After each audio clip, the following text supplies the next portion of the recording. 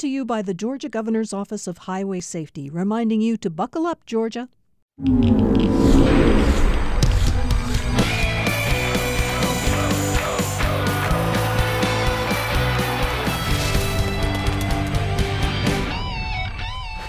Welcome to another round of the Football Fridays in Georgia podcast here at Georgia Public Broadcasting. Thanks for accessing us however you are doing so on your favorite podcatcher, GPB, gpb.org, the GPB Sports app. A lot of different ways to catch up. It was good to have Dr. Robin Hines, the Executive Director of the Georgia High School Association, on with us last week. This week, Hannah, someone very special. Yes, we have Tommy's son, Jay, on. I'm very excited to talk to him. Of course, about his father's legacy, a little bit about football, South Georgia football especially. Really excited to have him on in just a few minutes. All right, so rapid fire. What are the games that you had on your mind from this past weekend? All right. Woo, what a Friday. First of all, John, back in the studio together, yes, social distance. Socially distanced, and Sean Powers, our irreplaceable producer, has taken photos, so those will come out, and he'll show just how socially distanced we were this entire time. It's just nice to be able to do the podcast and see you. Yes. Hi. All right. Yes. Well, this past Friday, some of the games I had my eye on were in 7A around the metro Atlanta area. Grayson goes 4-0 with a 26-7 win over Archer. Phil Maffa rushed for 145 yards, 2 TDs. AJ Lopez returned an interception, 81 yards for a touchdown as well. Did you watch that one, John? I did not. I was all over the place. But Archer now gets North Gwinnett this week, and so that's going to make it that much tougher for Andy Dyer and Archer. Norcross is also undefeated at 3-0. They beat South Gwinnett last Friday, 45-14. Mason Kaplan was 10 of 15, passing for 169 yards and 3 touchdowns. Whew, it's a good game for him. And Norcross, they have not been making the deep runs into the playoffs that they would have liked over the last handful of years, and this is a great start for Norcross this season here in 2020. A bit of a surprise. Lovejoy defeated North Gwinnett 19-7. The Wildcats were unranked and a 38-point underdog, John. The win bumped them up to number 5.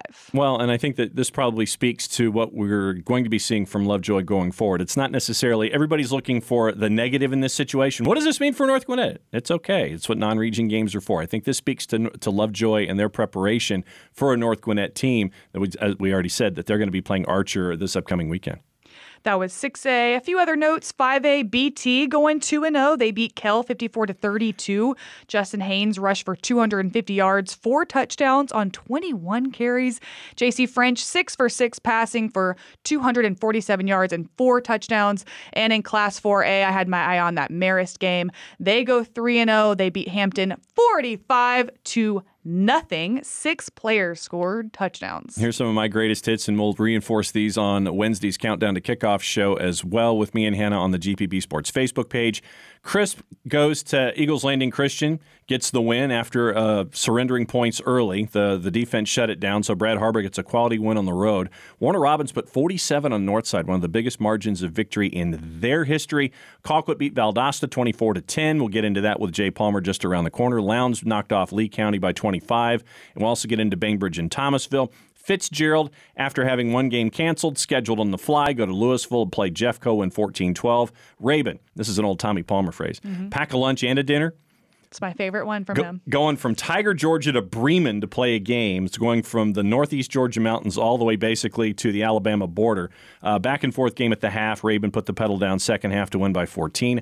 Taylor County and Sly in single A public. Taylor County, big win by 19 over Sly County. Washington County quality win against Swainsboro by 5 for Joel Ingram and the Golden Hawks. And then White County stays undefeated on the year, knocking off Hab Central 28-21. That's just some of the highlights on my board. What happened in that old Colquitt game? Well, we're going to let Jay tell you what happened in the Colquitt game. So we're going to let Jay Palmer talk about what he's been seeing this particular season. And I know it's been a long season already for Jay on a bunch of different fronts. We miss his dad, Tommy, very, very much. But Jay right now is going to be visiting us from Flint Media Studios down in Bainbridge, where he's also spending time as an Early County volunteer coach this year as he stays in the game. And obviously the first question I had for Jay is, how's everybody doing? Everybody's doing well. Everybody's doing really, really well. The outpouring of just the accolades and everything that Dad that we received after Dad passed really was overwhelming, but very, very heartwarming, and it's really helped. It's really helped a whole lot, and I've had people send me clips from the scoreboard show of him talking about their player, their kid, whatever. It's been there's been some moments of sadness, of course, because there are things that I want to tell him that I can't. But other than that, and I think that's normal, we're doing well, and thanks to everybody who sent a note, sent a card, and just reached out. It was much appreciated. Jay, it's been a while since you and I have gotten to chat and catch up. Your voice sounds so much like Tommy. It completely caught me off guard as we were getting ready for the show. We miss him so dearly here at GPB. What do you want his legacy to be? I just want Dad to be remembered really for two things.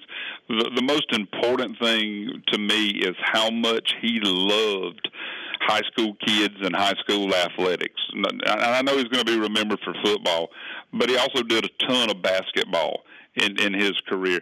He loved high school kids, and he loved high school athletics. It was his passion. I mean, it really was.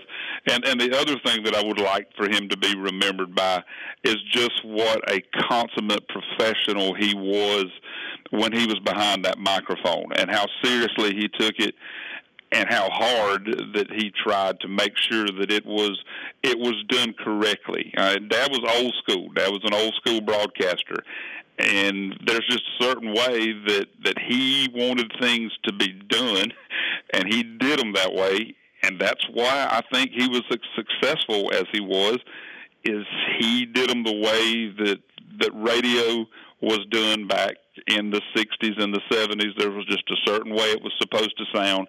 And I hope that's part of his legacy, too, that when you hear him, you hear, it's like if you hear an old tape of Don Imus or Casey Kasem or something like that.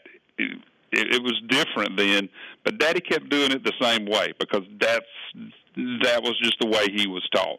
So I hope he's remembered for his love of high school kids and high school sports, and just what a consummate professional he was every single time he got in front of a camera or behind a microphone. What's your first football memory with your dad? 4 years old, going to the Pecan Grove Bell Memorial Field in Claxton, getting there, Dad taking me to the concession stand, explaining to me that if I needed to go to the restroom, that I needed to go to the restroom then, because it would be a long time before I would be able to go. Not knowing what he did, making my first climb up a set of press box stairs, watching Dad set the equipment up, and then right before he went on the air, telling me, when I start talking, you can't say anything. You can't ask me any questions. That's literally my first memory of a high school football game. And he was serious about that. And so at the half, he looked at me, he goes, "Okay, do you need to go to the bathroom?" "No, sir." "Do you have any questions?" "No, sir." "Good." And I did not realize that the second half a lot of times lasts longer than the first half. I wish I'd have taken him up on his offer. Yeah, I probably do need to go to the restroom, Dad. But yeah, that's my first memory. Bell Memorial Field, the Pecan Grove, Claxton, Georgia. Going to the restroom before the game, from experience, is amazing advice. It really was. It really was. What other pieces of advice did he give you that has stuck with you and that you will continue to pull from for the rest of your life? The first time that I was ever going to be live on the radio with him, I was 13, and I was kind of serving as his color analysis person. And right before we went on, he said, "I'm going to tell you something." And he said, "I want you to always remember this every time you get behind a microphone." And I said, "Okay." He said, and he just kind of tapped the microphone and said, "You can say more in 10 seconds into one of these things than you can take back in a lifetime. So you always be careful what you say into one of these things." And I said, "Yes, sir." And it's odd, even this morning doing the morning show that I participate in, those words run through my head every time I'm in front of a microphone. You can say more into a microphone in 10 seconds than you can take back in a lifetime. And just over the course of the last 30, 40 years, how many broadcasters have we seen say something that they wish they could take back and having to suffer the penalty for it? I mean, we've seen it happen, and it can happen if you're not careful. So that's the biggest piece of advice that he gave me that I remember and that I use all the time. And the other thing is, particularly with high school athletics, always remember you're talking about somebody's son, grandson, daughter, or granddaughter. And this is largely local broadcast. So you need to be real careful about being critical about a high school kid who's not on scholarship, not getting any benefit from playing sports like they do in college and the pros. So whenever, I've probably done 300 play-by-play games in my career, I always tried to factor in you're not critical of high school kids because they're high school kids, and that has served me really, really well too. They're high school kids. Be careful criticizing them at all because they're trying their best and they're not getting paid. And you're also now staying active as a volunteer coach down at Early County. What's that like with you teaching offensive linemen? What's that like? Well, I've been working with the defensive line and the offensive line. I just got switched over kind of the offensive line a couple of weeks because we had a coach come down. Thankfully, it was not COVID. It was just kind of a tonsil problem. But yeah, I walked in and they said at 5:45, they said, "You're coaching offensive line tonight." And I was like, "Oh, okay." What are the plays? But so you kind of just have to wing it. But I can tell you, for me, it's fun. I enjoy it. I love the kids. And you guys know this. There's nothing that can replace an atmosphere of being on a high school football field in the state of Georgia on Friday night. There's nothing that compares to that I can think of. And practices work, but it's worth it on Friday night. And John, you were able to finally get Dad, and I think y'all's last podcast, to admit that if he had to do it all over again, he would have been a high school football coach. And so I get to live that. And like I said, it's hard because there are so many things that come up during the week, during practice, and especially in the times that we're living in right now, that I just want to be able to pick up the phone and call Dad and say, "Hey, this happened." And if I didn't, he would have picked up the phone and called me and said, "Hey, tell me about practice. So we've got Westover this week. Tell me what Westover's doing. Are they pretty good? Do y'all have a chance?" Those kind of things. But as far as the coaching goes, other than the show that I get to help with every morning, which is a real blessing from God, and the round of golf that I get to play once every week or every 2 weeks, coaching football is something that is going to be very hard for me to pry myself away from that, because every year you get tired and you say, "Okay, I'm not going to volunteer next year. I need to do this." And then every year around March or April, you're like, "Well, maybe I'll go back and do it one more time." So I love it. I do. I love it. I love the atmosphere. I love being around the kids. I love being around coaches, talking football. It's wonderful. It really is. Jay, Tommy would have been an outstanding coach, so I'm so glad that you're getting to do that. I want to ask you about another South Georgia coach, though, in a new role, Rush Propst at Valdosta. What are your thoughts on him? And tell me what else is going on down there in South Georgia. Well, as far as Coach Propst goes, and I know things didn't go the way he wanted them to Friday night, 2 block punts, 2 interceptions, 1 return for a touchdown. And I'll say this, Rush has had kind of been a controversial figure in his career, regardless of wherever he's been. But I will say this, when Dad found out that when he got his cancer diagnosis, one of the first people to reach out to Dad and say, "What can I do?" was Rush Propst. And a lot of people don't know that. Love that. In fact, very few people know that. So while he might be controversial and he might not be everybody's cup of tea as far as how he coaches, there's a part of Rush Probst that's a really, really good guy to do something like that. And I'm not going to lie, I'm pulling for him. I really am. I'm pulling for him to do well at Valdosta, and I think he will do well at Valdosta. He's been a success as a coach wherever he goes, and you might not like the way he goes about it. You might not like the methods or whatever he uses, but the bottom line is, if you ask any kid who's played for Coach Probst in the last 25 years, they're going to tell you they wouldn't have wanted to play for anybody else. And at the end of the day, I think that's how coaches want to be judged, is what do my players think about me 20 years down the line? That's what I think. And if your players can respect you and love you, even though you might have been tough on them for 3 years, I think at the end of the day, that's what Coach Probst wants to be judged on. I don't think he really cares what people in the media or fans in general think about him. I think he cares about what his kids think about him, and his kids play hard for him and they win for him. And I think that's the bottom line. And when Early County isn't playing on a football Friday, you get the chance to kind of hop around the state and see what's going on. You got to see two teams that I've got kind of in a spot shadow this year go off on Friday night against each other.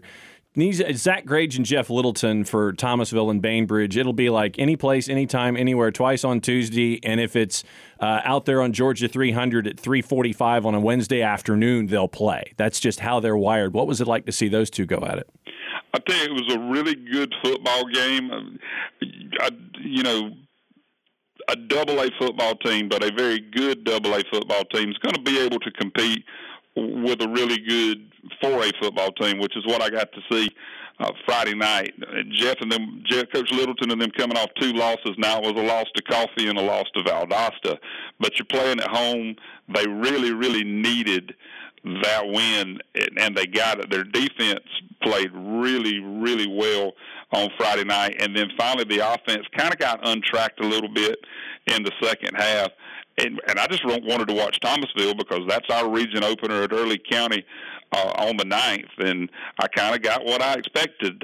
Thomasville really, really good on defense and really explosive on offense.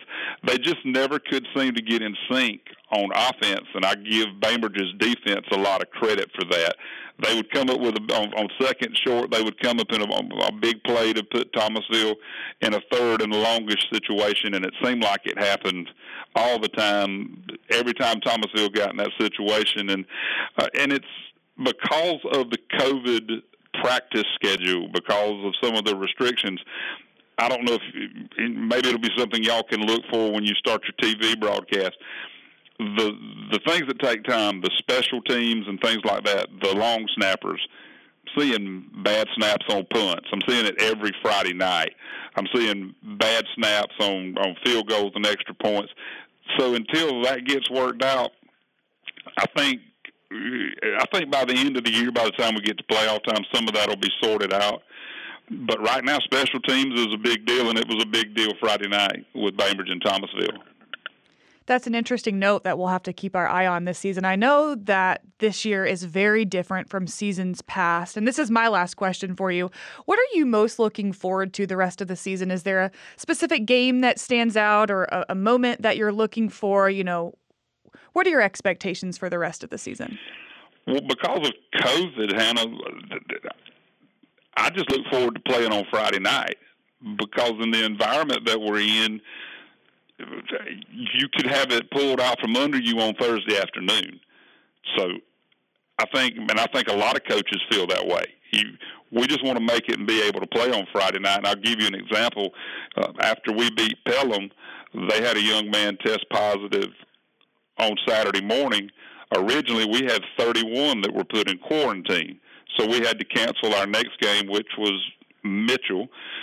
We got 19 of those back on Monday, but still, we had already canceled. We couldn't find another team to play on a short amount of time. So we've had 2 weeks now where we haven't been able to play. because of unfortunately, and I think the player's fine, one player testing positive on the other team. So if you can just get to Friday night and the game is still on, that's what I'm looking most forward to, is being able to know we're going to play on Friday night. Now, I don't know if we'll get to that this year, but I will never, ever, ever take for granted the fact that we're always going to have football on Friday night in Georgia, because COVID has taught me, no, that might not happen. So when the whole saying, living for Friday night, literally that is the case this year in high school football. Just don't pull the rug out from under the kids on Thursday afternoon. And you can't point fingers because there's really no one to blame. Stuff just happens like that. And then, of course, looking down the road, the playoffs, anytime we get to November and you've got the best teams in each classification playing, that's always the most fun time of the year. Well, Jay, it was good to catch up with you, and I'm glad that Hannah was here to help catch up with you as well. It's always good to hear your voice, and it's good to hear how things are going with you and the family down there in Blakely and in the borough and all points in between. It was good to see you, and definitely good to hear your voice. I love you very much, my friend. I love you too, brother. And Hannah, good catching up with you, and I hope to talk to y'all soon. And if I can't, I'll be watching. Thank you, Jay. Yeah, we need to catch up more, so hope to talk to you soon. All right, thank you. Awesome to catch up with Jay, and he is right about this being such a different season with COVID-19 and not knowing if your team is going to be playing on Friday night. So we're in the same boat here at GPB Sports, broadcasting-wise. We have finally announced our Football Friday in Georgia Game of the Week, our very first one of the season this Friday. But, of course, we have backup plans just in case things do not go in our favor. So, in case you missed the announcement on social media, here it is. Here it is. Our Football Friday in Georgia Game of the Week. Number 1 Cedar Grove versus number 8 Milton at Eagle Stadium, 7 p.m. The Saints have had back-to-back 3A state titles in 3 of the last 4 years. The Eagles have also won a 7A state championship in 2018. They are 3-0 to start the season, beating Hapeville Charter 43-18 on Friday. I am so excited for this one, John. And also, remember, GPB Sports Recruiting 2020 is going to be on at 7 o'clock, and the Football Fridays will join you at 7:30 kickoff, 7:36, 7:37, 7:38, somewhere in there. But it's good to have this lead-in for football season just because of how important recruiting is to the state of Georgia. What are you most looking forward to about this particular game? Being there. Seriously. I don't get to be there, though, John. And that's the thing. We probably should tell folks that it's going to be a little different production-wise for us at GPB this year. Most of the folks are going to be back here at the studios at GPB at 260 14th Street. I will be there on site with everyone from the production side of things, our cameras, our truck, and everything. So we're going to be scattered, but we're going to give it to you and do our best every single week to give you the best games all around the state. In that first one, really looking forward to seeing Cedar Grove, who's a defending champ, and Milton, who's won the hardware in the past. So it's going to be a fun one. And we haven't had Cedar Grove on in quite a while being featured on GPB, so I'm really excited to watch them play on our platform.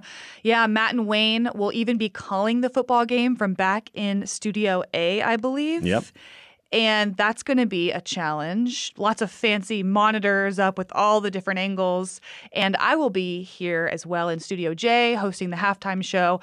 Hopefully, I just don't know how involved I will be throughout the game, because last year we did lots of hits, John. Yeah. But look for me at halftime, hopefully throughout the game as well, doing some score updates, trying to bug John. Yep. Get information from him on the sideline. John, text me this piece of information. What do you see, John? What do you see down there? Well, what I see, Hannah, is this. But no, it's going to be a little different for us all, but we're going to be there each and every Football Friday in Georgia for you this season. And it's what we love to do, and it'll culminate with the championships down at Georgia State. And remember, that's going to be after Christmas this year, right? It'll be your New Year's present. It'll be 26, 7, and 8, I think, or 28, 29, 30. Mm-hmm. The Monday, Tuesday, Wednesday after Christmas, that's when the championships are at Georgia State, and our Football Fridays in Georgia broadcast starts this Friday, 7 o'clock, Recruiting 2020, followed by the kickoff of Football Fridays in Georgia at 7:30, Cedar Grove and Milton. Final words. Don't miss our Countdown to Kickoff Facebook Live show every Wednesday at noon with John and I. We preview, we recap, we have fun videos and pictures that you might have missed, and we also get to interact with everybody in the Facebook comment section. So join us at noon every Wednesday and enjoy your lunch with us. Yes. And what's for lunch, by the way? That's the main question that we have here. That is another round of the Football Fridays in Georgia podcast here at Georgia Public Broadcasting. Thanks for hanging out with us once again every single week for the remainder of the football season. We will keep you posted on what is going on here in the state of Georgia when it comes to some of the best high school football games, schools, and talent all around the country. This podcast is produced by the irreplaceable Sean Powers. Boy, does he put up with a lot on a weekly basis. For Hannah, I'm just John. Play it safe, everybody. We'll see you next week.